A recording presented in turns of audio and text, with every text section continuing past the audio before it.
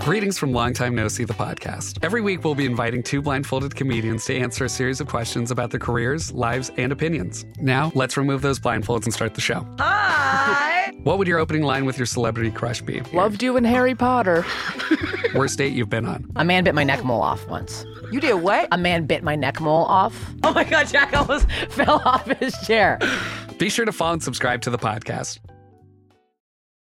When you need mealtime inspiration, it's worth shopping Kroger, where you'll find over 30,000 mouth-watering choices that excite your inner foodie. And no matter what tasty choice you make, you'll enjoy our everyday low prices, plus extra ways to save, like digital coupons worth over $600 each week. You can also save up to $1 off per gallon at the pump with fuel points. More savings and more inspiring flavors make shopping Kroger worth it every time. Kroger, fresh for everyone. Fuel restrictions apply.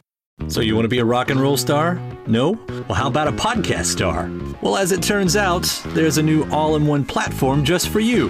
It's called Anchor, and it's the easiest way to make a podcast. And check this out, it's free. There's creation tools that allow you to record and edit your podcast right from your phone or computer, and then Anchor will distribute the podcast for you, so it can be heard on Spotify and Apple Podcast and, everywhere else in podcast land. And what's even better, you can actually make money from your podcast. Go figure. No minimum listenership on that. It's everything you need to make a podcast in one place. So go ahead. Download the free Anchor app right now or go to anchor.fm to get started. So what are you waiting for? Podcast stardom is within your reach.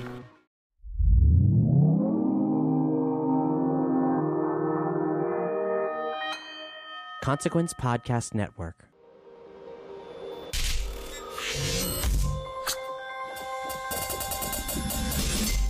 Welcome to another edition of Kyle Meredith With, an audio interview series presented by WFPK Independent Louisville, Consequence of Sound, and the Consequence Podcast Network. I'm Kyle Meredith, and today I've got John Prine, legendary country Americana singer, and this might be one of my all-time favorite interviews. We're talking about his new record, The Tree of Forgiveness, and I've also got him telling stories about Dan Auerbach, Phil Spector, and a bunch of scientists that made him upset when they called Pluto a dwarf and a star and not a planet. It's Kyle Meredith with John Prine. Hey, Kyle, it's John Prine. How are you, John? Really good. How you doing? I'm doing great. Well, hello from Louisville, Kentucky. It's great to hear you up here, especially getting to talk about this new record, The Tree of Forgiveness. Thank you for the music on this one again. Oh, you're welcome. It's been it's been really great so far. Everything, the record's being accepted really well. It's sung better than any of my records before, so yeah, I guess it's doing all right.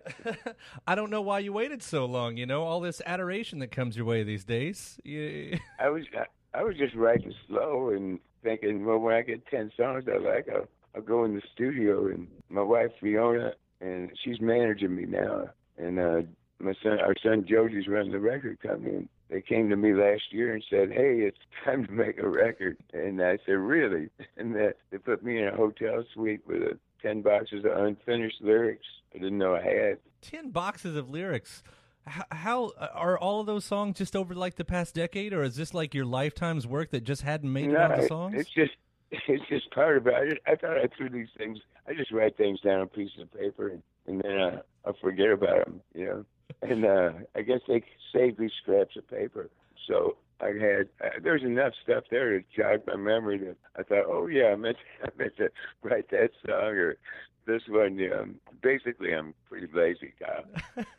I just didn't do anything in the world besides write a song. It used to be my hobby when I was a mailman. That was my big escape from life, was I go write a song. But now it's my job, and when something is my job, I run the other way. That might be different than losing the desire to write new songs, though. I mean, have you ever got to the point where you just you think of an idea, you write it down, but did you ever get to that point where it's you know what, I just don't feel like being a songwriter right now? No, because I know that doesn't come along all the time. I just don't like to force it. I would rather be walking down the street and go, oh, that's a great idea, instead of sitting there with a pencil sharpener and trying to go, okay, what can I write about today? Yeah. It's just I kind of trust it more if it comes from my gut, and I just figure have a better chance of being something good that might last. Well, it's worked for you so far. There's so many classics out there. And so many great songs, but this new record, it's all your hallmarks are here. These great story songs.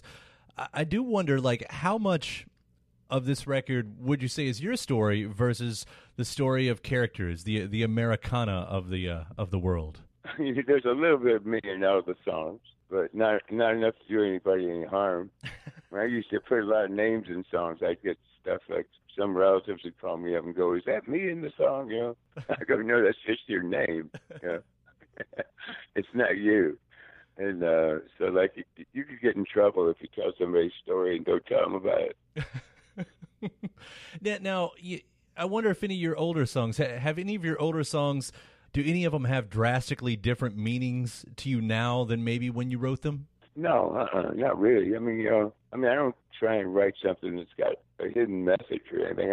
I prefer to just put it flat out there. And if it's a joke, I hope people get it. And if it's a story, I hope people get it. I don't try and disguise any of the songs as something else.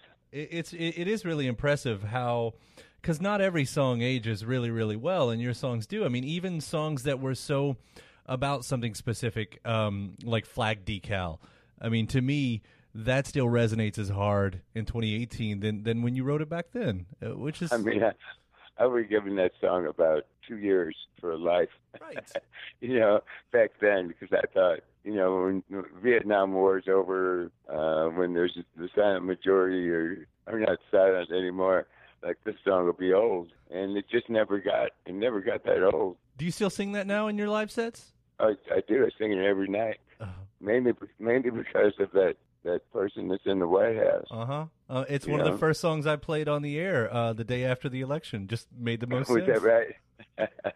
Yeah, I kind of, the other night, we played Indianapolis Saturday night, and I was feeling a little grumpy, over things in Washington, D.C., I dedicated to that a-hole in the White House, and I got some cheers and looked like a couple of people in the front row got up and left, so I'm not sure if they knew what I was writing about all these years. I'm always surprised in that, the people who walk out on shows like that, especially, the ones who claim to have been fans for a long time, and you think, really? Really? Were you listening? Yeah. I know. I saw a couple of things on the internet where people, I don't know what song they were going towards, but it was like, how could you leave us, John? And I thought, who is this, the NRA?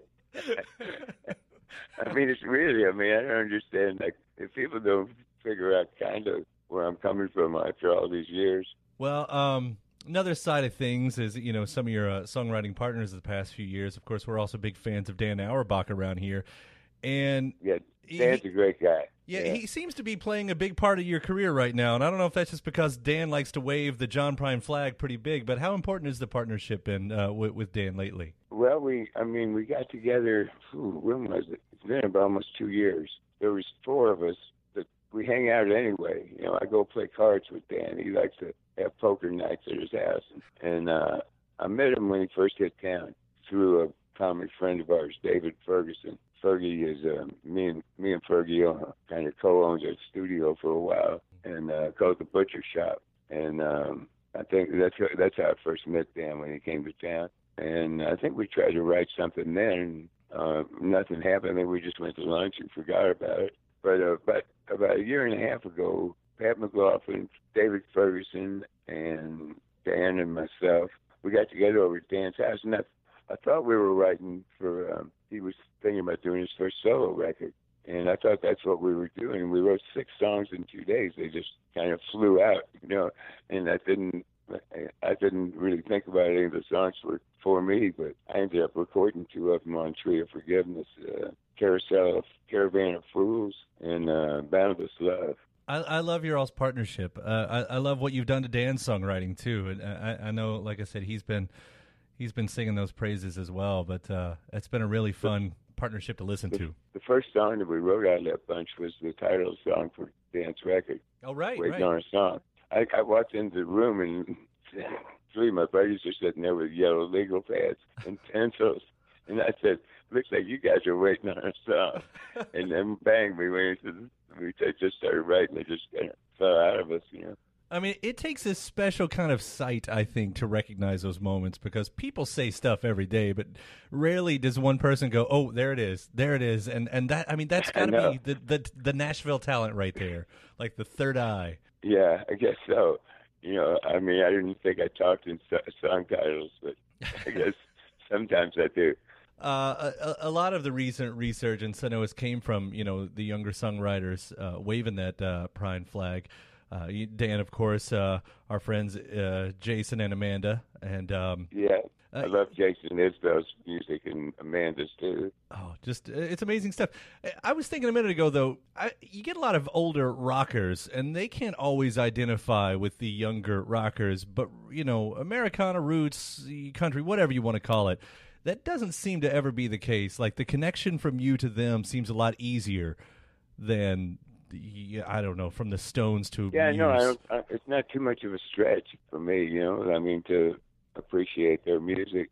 I mean, I first took notice of Jason because he mentioned that I was an influence in his writing. Fiona said, "Have you heard this guy?" And then the Southeastern record came out, and Fiona hadn't seen it. And I went home. I said, "You got to listen to this." I said, "This record is chock full of really great songs." And I'd always listen in my car. That's the best place for me. I hardly ever listen in the house, or I have an office, but I never go to it. I don't know how everybody will feel about the statement, but I know when you came out, everybody threw out that tired old phrase of the next Dylan, but it's hard not to look at Isbell and say, well, there's the next John Prine right there.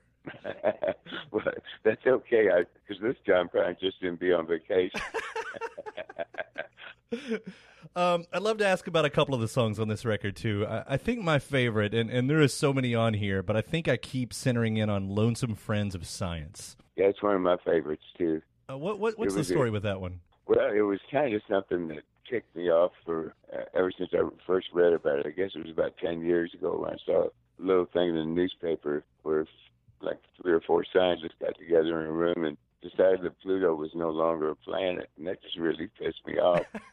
Because I remember back in 5th grade, I had to memorize all those planets, and now they're just saying that all of a sudden it's not a planet, it's just a star up in the sky. And then they come back 5 years later and they go, okay, you're a planet, but you're a dwarf planet. That's like kicking him while he's down, And I thought somebody should say something about this.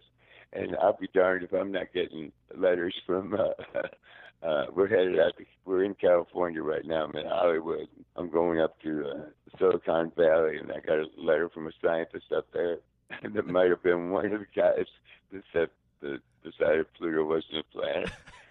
And I got an invitation at Yale to go to this planetarium when we play Boston later this month. And the guy said, he said in this letter, he referenced my song Space Monkey.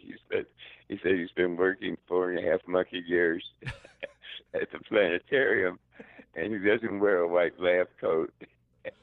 And he wanted to explain to me why they weren't referencing Pluto as a planet anymore. And he invited me to the planetarium. I don't know. It depends on how early in the morning I got to get up to go see it. But it's kind of funny to get, after I write a song like that, to get letters from the scientific community, And the lines in that, I mean, I had a few chuckles too, because I'm hoping I remember it right here. When you're talking about, you get your mail in Tennessee, which was just one of those great lines. But you're talking about that area of the song anyway, and you said, I think you said my wife, my dog, my kids, and I thought the dog came before the kids. That's the interesting I know. part. I thought of that too, but the number one thing for me when I'm writing words is how the word sounds. It's not like what the word means. It's not the placement. And I thought at least I didn't put the dog before my wife. I put my wife, my dog, my kids, and me. Because you would have been sleeping in the doghouse. Yeah, I tried to actually reverse it and put the dog last, but it just didn't sing right. So the kids will just have to wait behind the dog. That's all there is to it. I love that you considered it. I really do. I love that crossed your mind. I do. I actually consider things before I commit them down to history.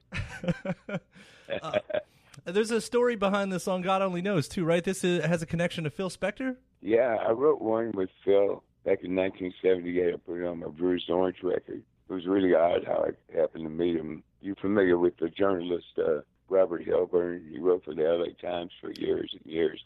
Now he's writing books. But anyway, he was an early champion of my music out in L.A. And I was out here doing some press, like I am now, and I ran into him, and I said, well, what are you up to? And he goes, well, I'm trying to write a book on Phil Spector. I said, I'm interviewing him every night at his house. He says, it's a real circus. You want to come up there with me? And I said, well, Phil Spector wouldn't know me from Adam. And he said he was quoting Donald and Lydia the other night. And I said, well, I better go up and meet this guy. I said, okay. And it was right at the time that he had produced Leonard Cohen's record, but he hadn't put it out yet. So he was anxious to play that for me. He took me in his snooker room. He turned it up to 11. And Leonard Cohen, the music was making the balls like vibrate across the table. That's how loud he was playing it for me. And it was pretty much a circus. He had two goons, like bodyguards behind him wherever he went. And his kids came running downstairs at one point and to say goodnight to him. They had their PJs on him. He said, who's the king of rock and roll? And they went, you are, Daddy, you are. And it was like this for about 3-4 hours, and I thought, okay, I've had enough. I'm going to take off. I thanked him for the refreshments and everything, and I started heading for the door, and he was walking me to the door, and we passed by a piano. He sat down at the piano and handed me an unplugged electric guitar.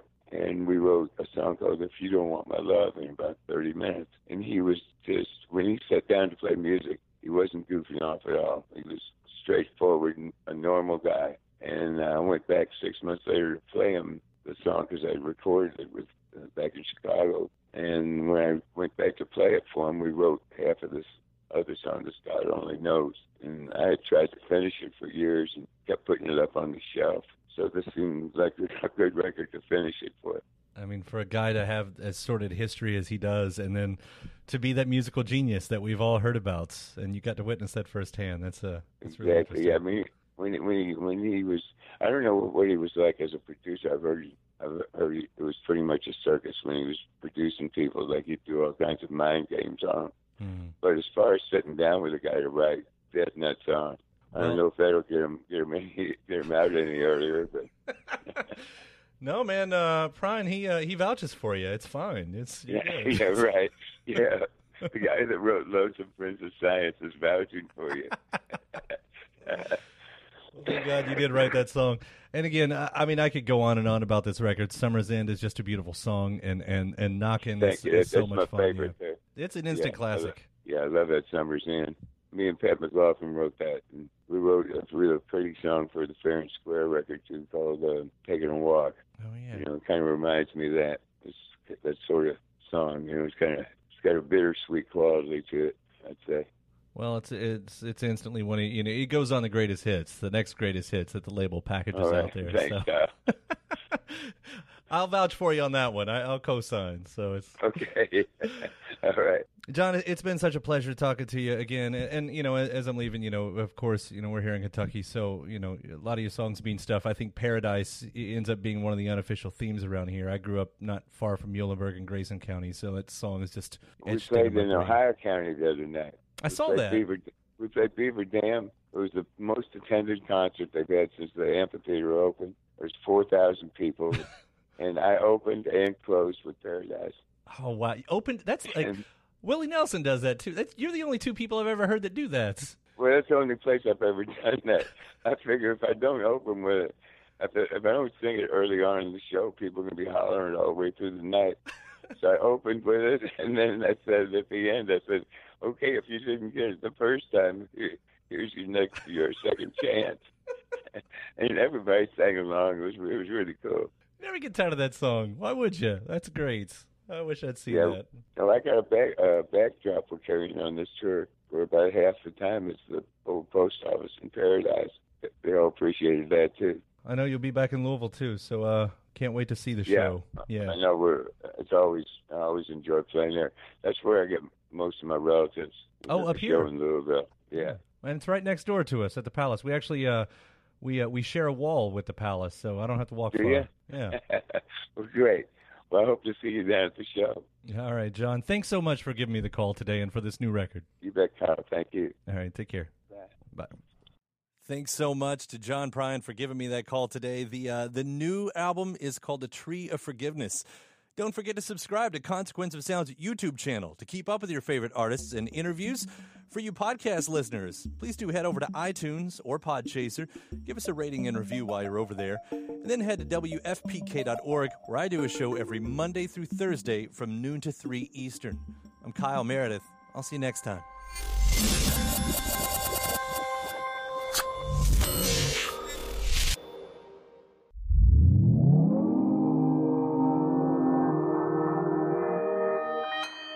Consequence Podcast Network.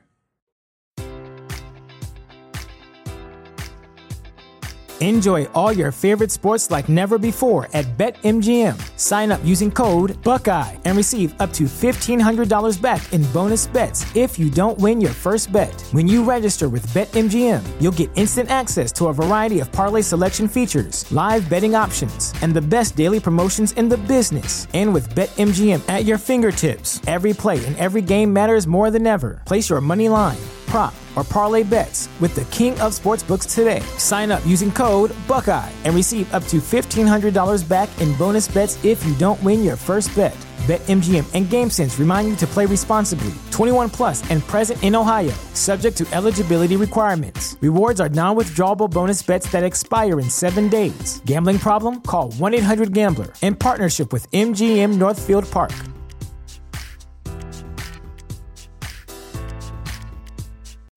When you need mealtime inspiration, it's worth shopping Kroger, where you'll find over 30,000 mouth-watering choices that excite your inner foodie. And no matter what tasty choice you make, you'll enjoy our everyday low prices, plus extra ways to save, like digital coupons worth over $600 each week. You can also save up to $1 off per gallon at the pump with fuel points. More savings and more inspiring flavors make shopping Kroger worth it every time. Kroger, fresh for everyone. Fuel restrictions apply.